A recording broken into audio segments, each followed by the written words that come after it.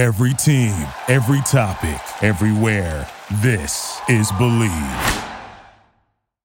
Hi, this is Joe Castellano from thesportsvirus.com. Welcome to the Inside China Basin San Francisco Giants baseball podcast on the Believe Podcast Network, featuring players like all-star catcher Buster Posey. It's about, just going out and trying to have passion for the game that I've loved since I was a kid. Inside China Basin is brought to you by Sun First Solar, known for delivering solar excellence since 1984 and recently voted Best Solar Company in Marin County. We're also brought to you by TPC Harding Park, the only public golf course in San Francisco offering golfers the opportunity to play where the pros play. Coming up, we're going to talk to former Major Leaguer Jerry Hairston Jr., and we're going to chat with the manager of the Facebook group SF Giants Gamer Babes. Annie Maciel will join us as well. But first, I want to tell you about my favorite golf course, TPC Harding Park in San Francisco. TPC Harding Park is now open and accepting tee times at tpc.com/Harding Park. And TPC Harding Park is also pleased to announce the 2020 PGA Championship has been rescheduled for August the 3rd through the 9th. For additional information, visit tpc.com/Harding Park or feel free to contact 102 PGA at pgahq.com.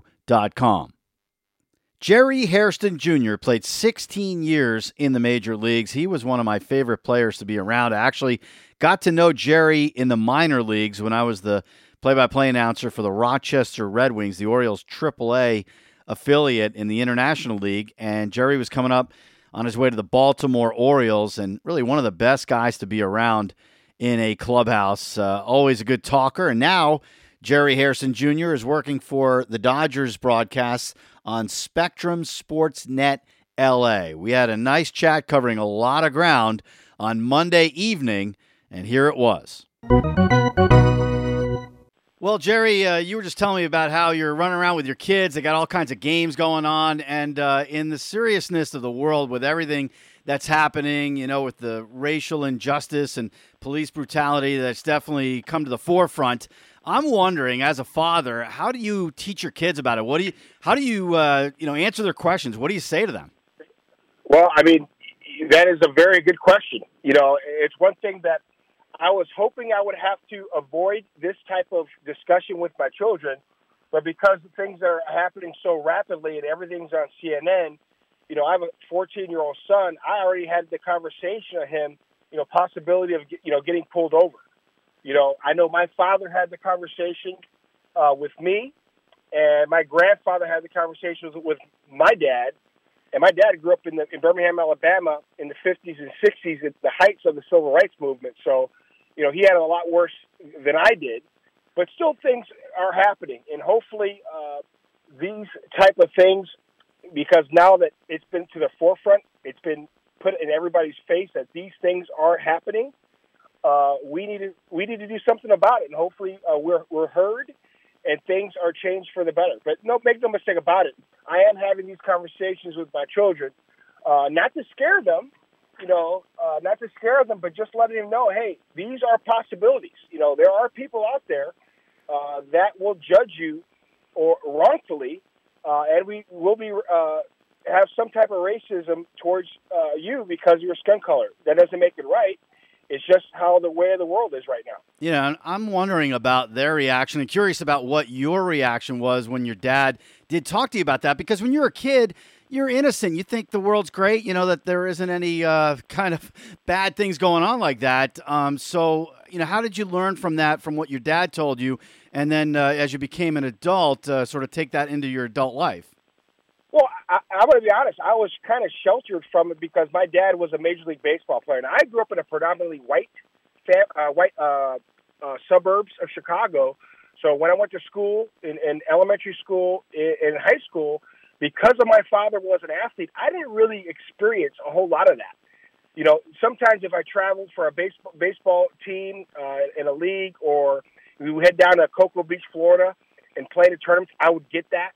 But my father let me know at an early age, hey, you might experience certain things. Now, just because things are better doesn't mean it won't happen to you. And I had some run-ins when I was in pro ball, playing in Winston-Salem, playing in an A-ball league. I was called a lot of things.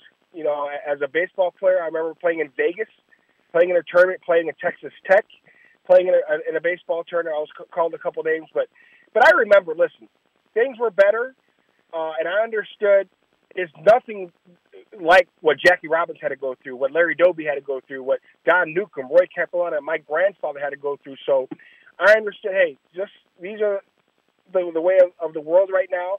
But I was able to kind of handle it because my father kind of prepared me for that. Yeah, and your grandfather, Sam, he played in the Negro Leagues. And you think about it, he was denied an opportunity to play in the big leagues until later on in his career. You always wonder about that, and I imagine that you have a great appreciation for what he went through and the other names that you threw out there and, what went on to enable you and others to have a career and at least, not have to deal with everything that they had to deal with. Yeah, that's why, I played hard. Now, I wasn't the most talented guy. I was 5'10", 195, 200 pounds. So I always played hard. But part of the reasons why I played hard is because I knew my grandfather didn't really have the opportunities that I had. And my grandfather was a better player than I was. And I was able to play 16 years in the big leagues. And, if my grandfather grew up when I grew up, he would have had a long and successful career too. So, I was very much aware of the opportunity that I had, and I tried to take advantage of it the best I could. Thinking back on your career and going through, baseball clubhouses, I don't know. Now, I think a lot of white people are wondering, what black players, athletes have gone through, not just from the fan standpoint, but even in your own clubhouse. I mean, were there any incidences that you could think of where you had to sort of question what was going on in a clubhouse? You know what? I was very fortunate. I had great teammates, man. I really did. And I was on 9 different teams, and we really didn't have that type of issue on ball clubs. Now, because when we got to the big leagues, a lot of players, the white players, let's say if they were from Mississippi or Alabama, they knew really quick. You had Dominicans, you had Puerto Ricans, you had Venezuelans, you had black players. We had all walks of life in our clubhouse. So from a player standpoint, from a teammate standpoint, stuff like that didn't really happen. Now, when we were on the field, let's say we were on the road, let's say Boston or other cities, occasionally some players, experienced certain things. And I knew Adam Jones experienced some things in Boston. Torrey Hunter has. Albert Bell, I was a teammate of his. He experienced a lot of stuff in Boston. I was there.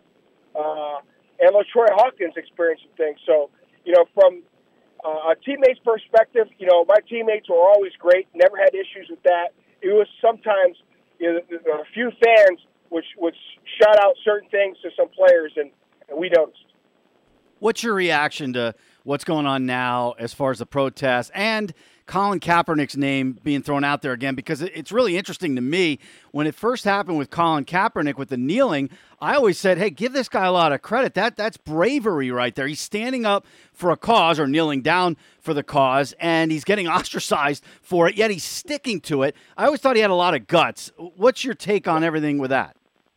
Well, I had an uncle who served in the military. I've had relatives that served in the military. And if you go back and look at that, Colin Kaepernick asked his teammate who had served in the military, what would be something that I could do that won't disrespect the flag? And his teammate who had served in the military said, kneeling. That's what we do as military people. We kneel, and it would not be disrespecting at all. So Colin Kaepernick decided to do that, and obviously it became a huge issue. And he was doing that to raise issues with police brutality, with people of color, obviously more so black people, getting, in certain situations, having to deal with racism, systemic racism, confrontation with police officers. Now, we know I have friends. One of my best friends is a police officer. My cousin is a police officer. There are thousands and thousands of police officers. But obviously, just like in anything, you're going to have issues with a select few, and that select few has a gun, and that select few has killed some people, okay? And you can't have those few killing when you're supposed to be protecting and serving. So it's an issue that's still prevalent, and hopefully, with all that's going on, things will change for the better. We'll have more with Jerry Hairston Jr. right after this. Jones goes back near the wall, shading the sun, and he dropped it. He lost the ball in the sun.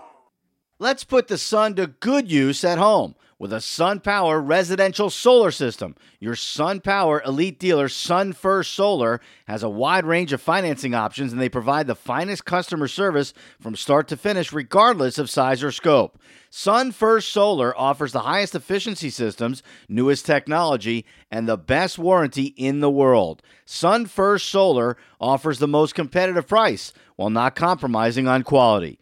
This summer, let the sun heat your pool and eliminate your energy bill. Don't drop the ball. Call Sun First Solar at 415-458-5870. That's 415-458-5870. And get your SunPower solar system today. Meanwhile, Major League Baseball is trying to get a deal together with the players, and it's just not working out yet, Jerry. So what do you think about this? I mean, I know the players wanted to have more games. The players don't want to take a major pay cut. I mean, they were going to play on prorated salaries. That seems to be fair. The owners are saying, well, we're not going to have any fans in the stands. We're going to take a big hit here. What's your take on the whole situation? Well, really, I have been really pleased with the players. You know, for them to offer 114 games, to tell the fans, to tell Major League Baseball, hey, we know what's going on in our country right now. We know COVID is still kind of lingering. Hopefully we're past that, I'm hoping. But with everything going on in the country, the players are saying, you know what, we can be a source of entertainment for the fans, and we want to play 114 games. And I was like, wow, I was really proud to be a player, you know, a former player. And for them to say that, I said, well, hopefully the owners will see that and say, you know what, we're all going to take a hit. The players are going to take a hit. We're going to take a hit, obviously. Maybe we play 85 games or 95 games, and we stick to what we all agreed into March, and this will be at least something for the fans to kind of take heed and say, you know what, our national pastime wants to be out there for us, and we'll be the only thing on TV as far as live sports. And I think baseball has missed a huge opportunity here, man. I thought we'd be playing by July 4th. We could have had a huge event for opening day on July 4th for this country, for the world. And I'm just shocked that the owners and players, and I'm going to say the owners, man, aren't able to come to agreement and have them playing on the 4th because the players have proven they want to play. Yeah, no, I'm on the player side on this one as well. And if we do finally get some baseball, I mean, do you think people are going to forget about the Astros cheating scandal? I know the Dodgers aren't really. They were very outspoken, felt they got cheated out of the World Series. When you heard about the cheating scandal, what was your reaction to it? And do you think maybe it gets put a little bit on the back burner after everything that's happened in the year 2020? Baseball players don't forget, bro. Baseball players don't forget. For them, you know, I was very disappointed because I played against A.J. Hinch coming up. I played and always admire Carlos Beltran. I was a teammate of Alex Cora. I still admire him. A very brilliant guy. Same with Carlos Beltran. It's like these guys didn't need to do that. You know what I'm saying? That's what's baffling to me. You know, it's one thing to try to read signs and try to pick up signs from second base or from, you know, somewhere on the field in the dugout, but you're doing it using a TV. Yeah. You know, you're going away from the field of battle. And that's what was disappointing to me. And the Astros are a very talented team, man. They didn't need to do that. And yet they still did that, and that was a tremendous advantage. And, you know, obviously the Red Sox, we had found out they've done certain things to that extent, maybe not as much as the Astros did, but that was definitely disappointing.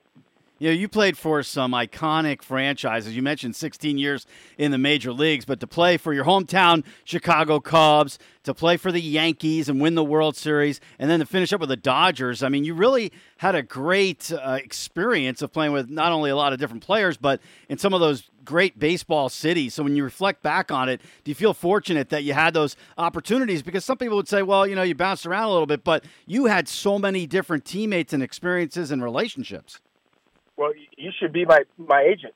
I just talked with Josh Barfield. He's a minor league coordinator for the Arizona Diamondbacks. He said he kind of listed my resume a little bit. He said, you played in New York, you played in L.A., you played in Chicago, you played for Dusty Baker, Buck Showalter, Joe Girardi, Don Mattingly, Bud Black, so many really good managers.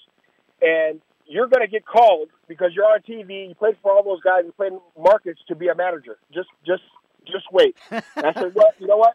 I was fortunate to bounce around and to learn from a lot of great baseball people, you know, and I wouldn't change my career for anything. Now, you know, early on I got hurt and had to deal with a lot of injuries, and that kind of changed the type of player I had to be. But I was very fortunate to be around a lot of great baseball minds and baseball men and play in great cities. And to finish my career in L.A. on the West Coast with the Dodgers and now do TV for them, I feel very fortunate. Yeah, I was going to say, how much are you enjoying doing the pregame, postgame for Spectrum Sportsnet LA? And you mentioned managing. Is that something that you think is in your future? Well, not right now. You know, I'm raising my kids. I'm enjoying that. And I get to be around the guys right now as a broadcaster and to really watch every game, to still continue to learn. I work with Oral Hershiser, brilliant baseball mind, Nomar Garciaparra, another brilliant baseball mind, and Ned Colletti, who is one of the best GMs of my generation. And to learn the ins and outs of the front office through him, you know, I'm definitely learning more and more about the game of baseball. And that's one thing I've learned growing up in this game. You never stop learning.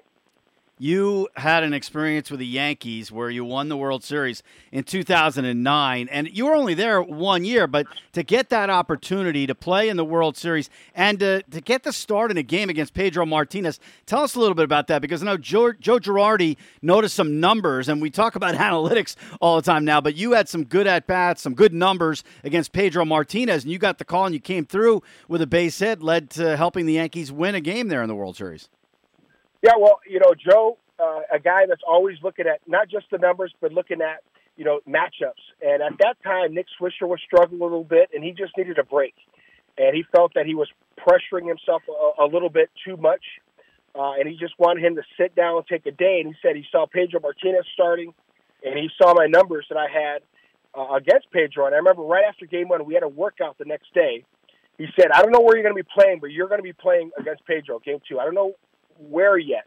And I told Joe, why don't you start me at short and have Derek DH? You know, he said, yeah, that ain't going to happen, you know. So he started laughing, but he put me in right field. I got a chance to start. I'm very fortunate to face one of the greatest pitchers in the history of the game, Pedro Martinez. To face him and able to get a hit in the World Series is definitely a memory I'll never forget. And for us to win the World Series, and I got a chance to play in Game 6. I didn't start, but to come in mid-game and be on the field when we were able to capture that World Series title and rush the pile coming in from left field, I'll never forget that. Yeah, and to be a part of that atmosphere, I would think that was a great experience. did that calm you down later on? Just a couple of years later, you're in the postseason with the Brewers, and you hit great. I mean, I'm just looking at some numbers that, you know, in 2011 in the NLDS, and you were tearing it up at the plate. So did you relax a lot after that Yankees experience? That, without question, being around Derek Jeter, being around Mariano Rivera, Posada, Andy Pettit, Mariano Rivera, Alex, being around those guys, man, that really gave me confidence, man. And those guys, you know, it's funny, they always wanted me to play because they knew they would get a chance to DH, you know. So that kind of really gave me confidence. And up to that point, I had 10 years in the big leagues, and, you know, I had a couple of years there where, you know, I had some injuries, and I just couldn't stay on the field. And that really kind of hit my confidence a little bit. But to be on that team, to win, really helped my game. And going to San Diego to play just about every day at shortstop really helped as well. And to get an opportunity, I always said, if I get a chance to play in the postseason and start and play every day, I really want to take advantage of it. And I love that experience. I had in Milwaukee, great teammates as well. And to hit in front of Prince Fielder, to hit in front of Ryan Braun, I got a lot of great pitches to hit. So it wasn't just me doing it. I had a lot of great pitches to hit because I had thunder behind me. That helped. All right, to finish up, this is a Giants podcast, which is funny because when Giants fans hear the last name Hairston, I think they cringe thinking about your brother, Scott, because, he had so many big hits against the Giants. It seemed like he just was able to come through all the time against San Francisco. But I'm curious what you thought about the rivalry when you were in a Dodger uniform playing against the Giants. And, of course, you were part of the Red Sox-Yankees there for a little bit, too. Just what are your memories of the rivalry and how everybody reacts to it? I love the rivalry. I love the Dodgers-Giants rivalry. I didn't like the Giants when I was playing for the Padres, because they were good, and they were good. And, when I was with the Dodgers, they were still good. They had great teams with Brian Wilson, Mad Bum. You had Buster Posey, so many great players. And they played the game the right way, actually. That's one thing. I always give them credit. Just because you don't like them, and it's not personal. It's not a personal thing. It's because you want to beat them. It was never personal. It was not like Michael Jordan and the Detroit Pistons. It wasn't like that. They wasn't that hatred.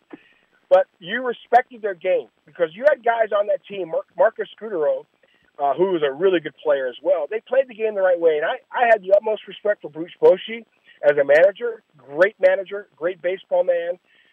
So I always loved that rivalry. I always looked forward to going to San Francisco because it was a packed house, the energy of that ballpark, and it's one of those things where I was fortunate to play with the Cubs, with the Cardinals, obviously with that rivalry, the Yankees, the Red Sox, that rivalry, and the Dodgers, Giants, that rivalry. So I got a chance to play in 3 incredible rivalry. And by the way, you played for Dusty Baker in Chicago, and he was a great Giants manager, and now he's got his hands full with the Astros whenever we start playing baseball again because of what you were talking about with, retribution that could happen after what the Astros did. How do you think Dusty Baker will handle that?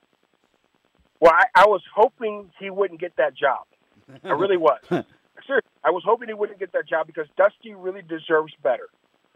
Dusty is probably the best manager I ever played for, the most prepared manager I ever played for, and probably the best communicator. Don Mattingly was awesome at communicating. Bud Black was incredible.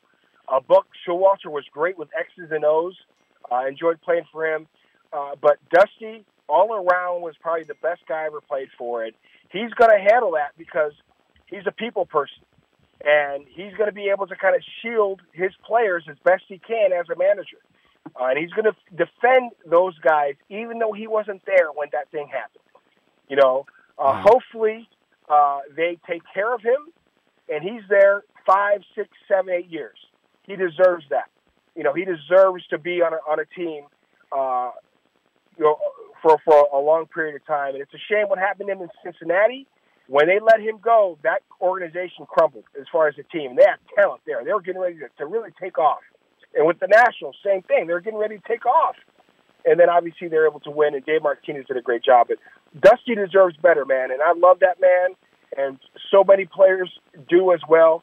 And I wish him the best, but not against the Dodgers. Yeah, he is the best. I love Dusty, too. And the last thing, since we're talking about Dusty, and you have Dave Roberts, do you think that the current situation around the country maybe will lend itself to Major League Baseball taking a look and saying, hey, we got to take a look at more black managers because there just haven't been as many in baseball. And even just the numbers of black players, they've gone down, and they need to do a better job, I would think, of figuring out how to get players who are in the inner cities to start taking baseball as their favorite sport.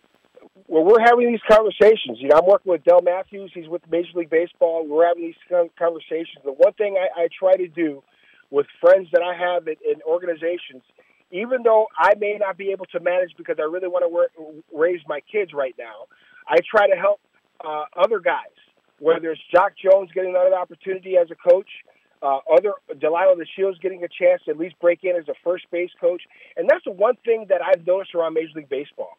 We have coaches, a lot of teams that never even played in the big leagues, okay, and they're being their first base coach, and they're being the third base coach, where you have so many talented ex-players that should be the first base coaches. That should be the third base coaches, and that's where they need to be first. And then you start to groom these guys to become managers. And it's amazing to me where, hey, analytics, yeah, they're just stats. If you have these guys in play, you know what I'm saying, as coaches, you help these guys figure out how to use these stats, or they just put a name for it, analytics, and groom these guys. There are so many talented former players, Vince Coleman's, Ricky Henderson's, I mentioned Delisle DeShields, Torrey Hunter, so many guys, Jock Jones, that are sitting at home where you can help these guys not only be as coaches, but help the players, and it's valuable. A lot of great brain baseball men with tremendous brains are sitting at home, and that's hurting the game. Yeah, well, I hope that turns around, and I'd love to see you as a manager, Jerry. In my mind's eye, I think back to the first time I saw you in 1999, Rochester, New York, with the Red Wings, and I was the broadcaster there. It doesn't seem that long ago to me, but it's hard to believe that's 21 years ago. Yeah. I could see you jumping in the air and catching one at second base, and I said, man, this kid's good. 16-year career in the major leagues, a lot accomplished, and we covered a lot of ground here, Jerry. I really appreciate your time, and hope to see you at a ballpark soon. Anytime, brother, and I hope to see you as well. Watch some baseball. You covering baseball, me covering it as well. I miss the sport badly. That's former Major Leaguer Jerry Hairston Jr. Coming up, we're going to hear from the manager of the Facebook page SF Giants Gamer Babes in just a moment. We all know that solar systems make financial sense and environmental sense. And when it comes to choosing the best installation crew in the business, Sun First Solar should be your first choice. Sun First Solar has provided solar excellence since 1984. They are SunPower Elite Commercial and Elite Residential installers with a reputation for technical excellence, innovative design, fair pricing, excellent customer service, and end-to-end quality and competence. Sun First Solar is a family business devoted to treating their employees, customers, the community, and the environment with respect, and they are devoted to renewable energy and sustainability throughout the Bay Area. There is no roof or project that is too complicated. Sun First has successfully installed solar on Spanish tile roofs, metal roofs, and very steep roofs. They also have extensive experience in solar ground mounts and solar pool heating. Competitive pricing, expert consultation, and the best warranty. Go local and get your SunPower solar system from Sun First Solar today. Call Sun First Solar at 415-458-5870. That's 415-458-5870. Well, if you're on Facebook, you know that there are a lot of Giants pages and groups. And one of them that I found to be really interesting and a big supporter of the Inside China Basin podcast is SF Giants Gamer Babes. That's right. Mike Kruko came up with that, and they have followed up on that with a group, which is really cool to be a part of. I had a chance to chat with Annie Maciel over the weekend. She is the manager of that group, SF Giants Gamer Babes. Here was the conversation we had over the weekend.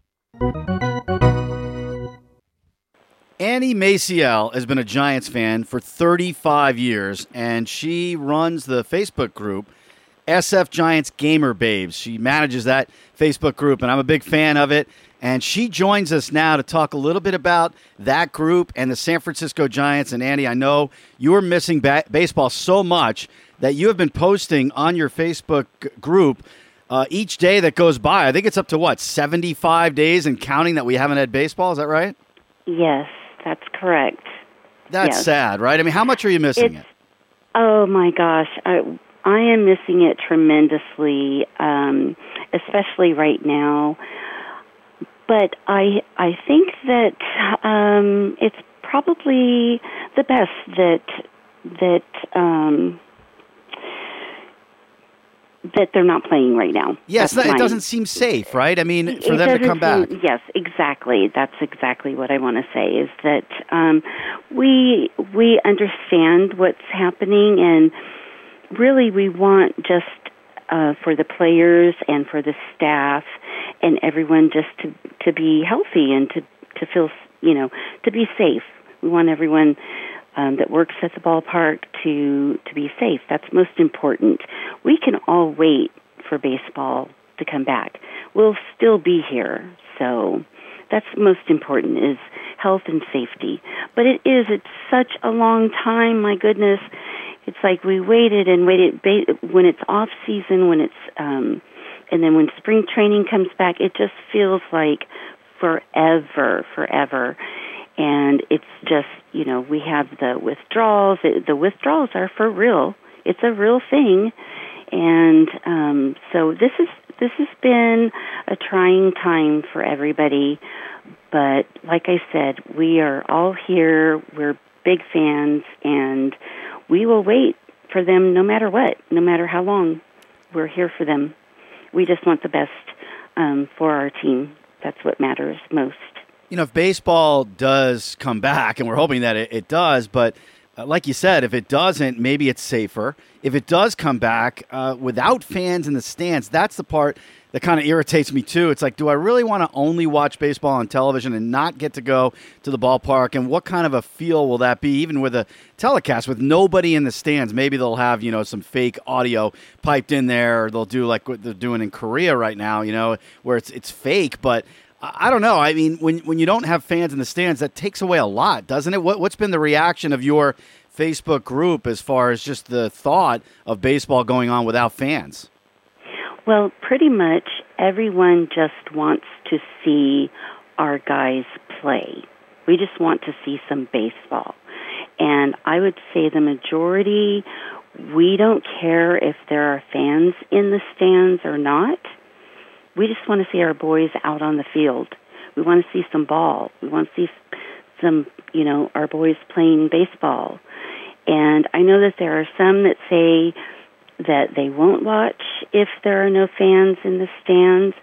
But for me and for others that I've seen voice their opinion about this, is that if that's how it has to be in order for baseball to come back and for people to be able to watch baseball, then that's what we'll have to do. And we're okay with that, if that's the way it has to be.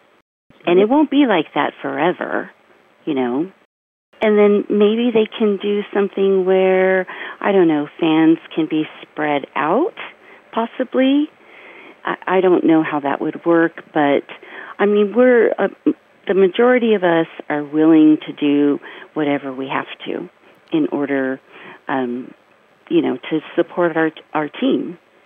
How much does it irritate you and others in the group that it's become about money? And we know that Major League Baseball is about money, obviously. I mean, it's a big business, but the players cannot get on the field without negotiating a new deal here for how this is all going to play out. I mean, they want to get prorated salaries. The players wanted 114 games. The owners came back and said, no, we don't want that many. I mean, just to hear this play out, it's kind of, I know for me and a lot of us in the media, it's annoying. It's just like, hey, let's just play ball and let's just get along and get an agreement. What about for you guys? Well, what I've seen in the group from comments is that it seems like everyone seems to be on the players' side. And for myself, I feel like, just give the players what they want. And, they only have a short, my opinion, when it comes down to sports and athletes, they have a short amount of time in their career. Sure. And I have always felt that they need to make as much money as they can because they have a very short career. And it's not forever, so they need to make as much money as possible. So give them what they want. And they are the ones entertaining us. Yeah, and they're the ones entertaining us, right, Annie? I mean, they're the ones playing the game. They are the ones taking a risk here if they're going to be taking a risk with their health. Yes, they're the ones taking the risk. They're the ones bringing in the fans. They're the ones bringing in the money. So yeah, give them what they want, what they need to do that. Your group, SF Giants Gamer Babes. Obviously, the name came from Mike Krukow because he always calls women in the stands Gamer Babes. Mm-hmm. So tell us about establishing it, when you first started it, how it came about, and how it's gotten popular. I mean, it's gaining in popularity here in the Bay Area, where more and more people are getting to see your Facebook site and what you want to accomplish with it.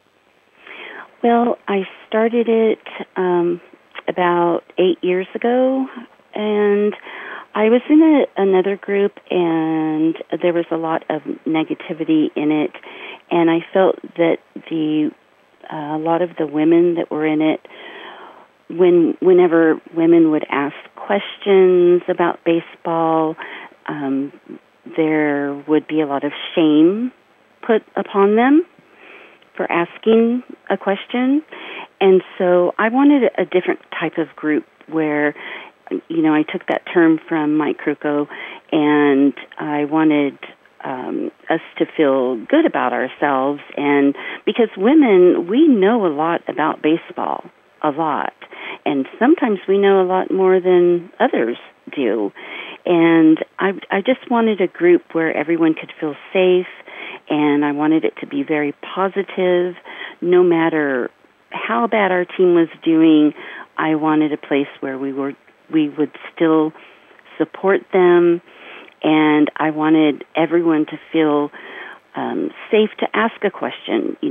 Be able to ask a dumb question, say, and not feel ashamed about it. And it's also, a way we can teach each other, people that are new to baseball or that don't know much about it, that we can teach them.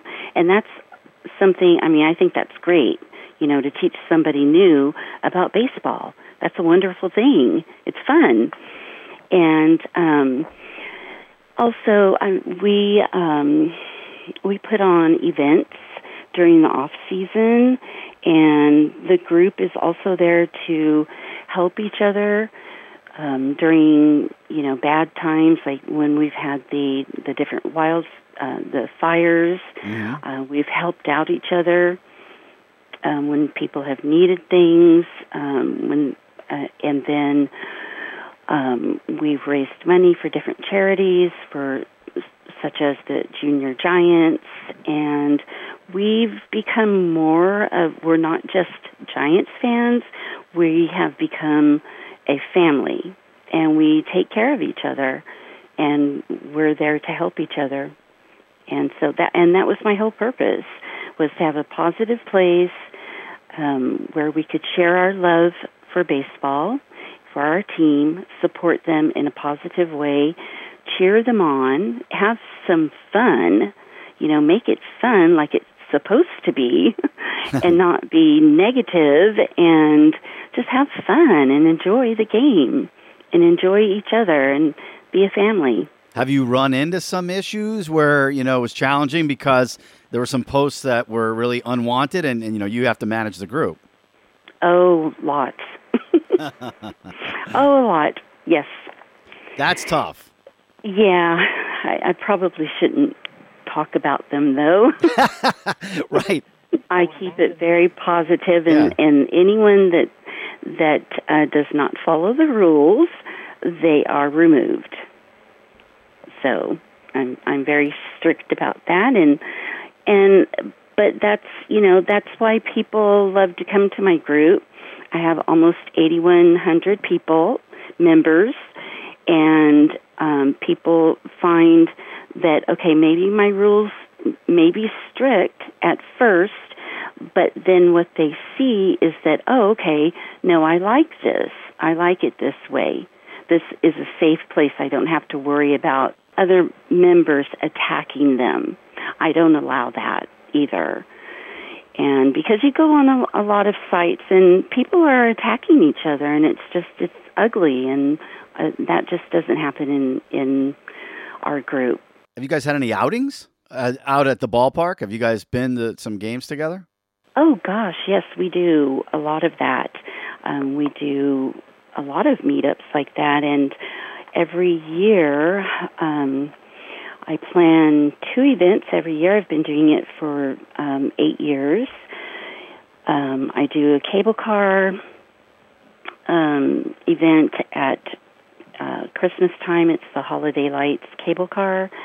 and I usually get either 2 or 3 cable cars, and we all dress up in our Giants gear, and we go around the city, and we see all of the beautiful lights of San Francisco, and we sing Christmas carols, and we just spread our holiday cheer and our Giants cheer all over the city, and then we all have dinner together. Wow. And yeah, it's a lot of fun. We have so much fun. And then in January, I put on at the public house a luncheon. I call it Cheer in the New Year, and we have a luncheon at public house, and it's to start the year off right, cheer for our boys, and it's something I like to do during the off season just to keep it going, keep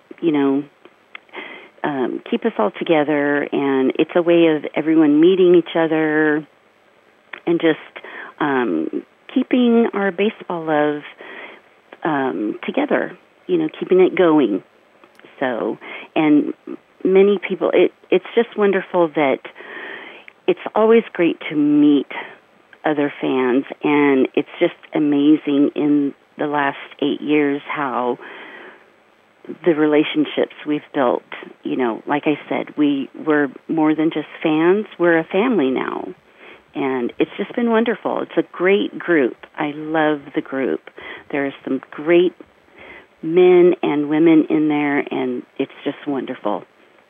They're a really great group. The Facebook group is SF Giants Gamer Babes. Annie Maciel is the manager of the group. And before we finish, you said 35 years that you've been a Giants fan. Do you have a favorite player? Oh, yes. Tim Lincecum. He's my man. Every time Timmy pitched, it was an event. And I'll tell you, I think about it often. I think about just him warming up before a start. And he would always have cool music playing.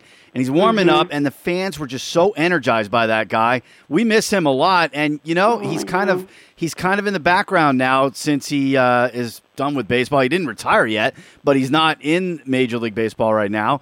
And we saw him come back for the Bruce Bochy celebration, but that's been it. I mean, he has not been out in public. Right, yeah. He's kind of that, he likes to hide in the background. He's kind of like a reclusive, I guess. But, no, everyone loves that little guy. Everybody still loves him. The freak. We love him. Yeah. And we'd like for him to come back. I mean, yeah, we'd love that, but that he's my favorite. There's just something about the way he pitched and just his movements, everything. Annie, thanks so much for the time. I appreciate it. I appreciate what you guys have done for me in the podcast by supporting what I'm doing here with Inside China Basin, and look forward to posting on there more and seeing you guys have that positive nature about you on the Facebook page, SF Giants Gamer Babes. Thanks so much. And we want our Gamer Day back from the organization, from Giants organization. We want our Gamer Babe Day back. I just had to throw that in. But thank you, Joe. Thank you. Well, a lot of people have been commenting over the last couple of weeks about the protests around the United States. And I thought one of the best comments I heard was from Arizona State head coach Herm Edwards, a former NFL coach. And he was on NFL Network recently, and he had this to say about the situation in Minneapolis, and he related it to sports and coaching. When you think about bad policing, and it's like coaching. It's a real simple solution to this. If you're not coaching bad policing, but you're allowing it to happen, that's still on your watch. You can't allow it to happen. And when it happens and it rears its head, you have to alleviate the problem. I mean, you look at the situation here with this incident, one of these officers has had problems. Well, he should no longer be on your team, because he's going to affect the outcome of how everyone looks at you as an organization. That's the shame of it all. In coaching, we say it's real simple. Either you coaching it or you allowing it to happen. Either way, you got to fix it.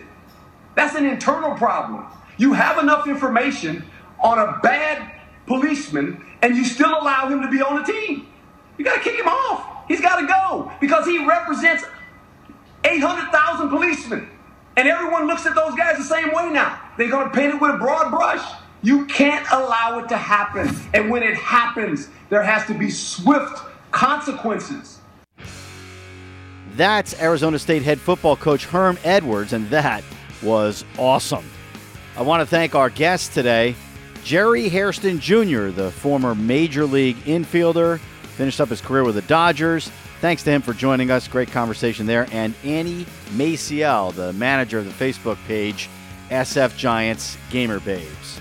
Join us again next week for another edition of Inside China Basin on the Believe Podcast Network. For now, I'm Joe Castellano from thesportsvirus.com. Thanks a lot for listening, and have a great day, everybody.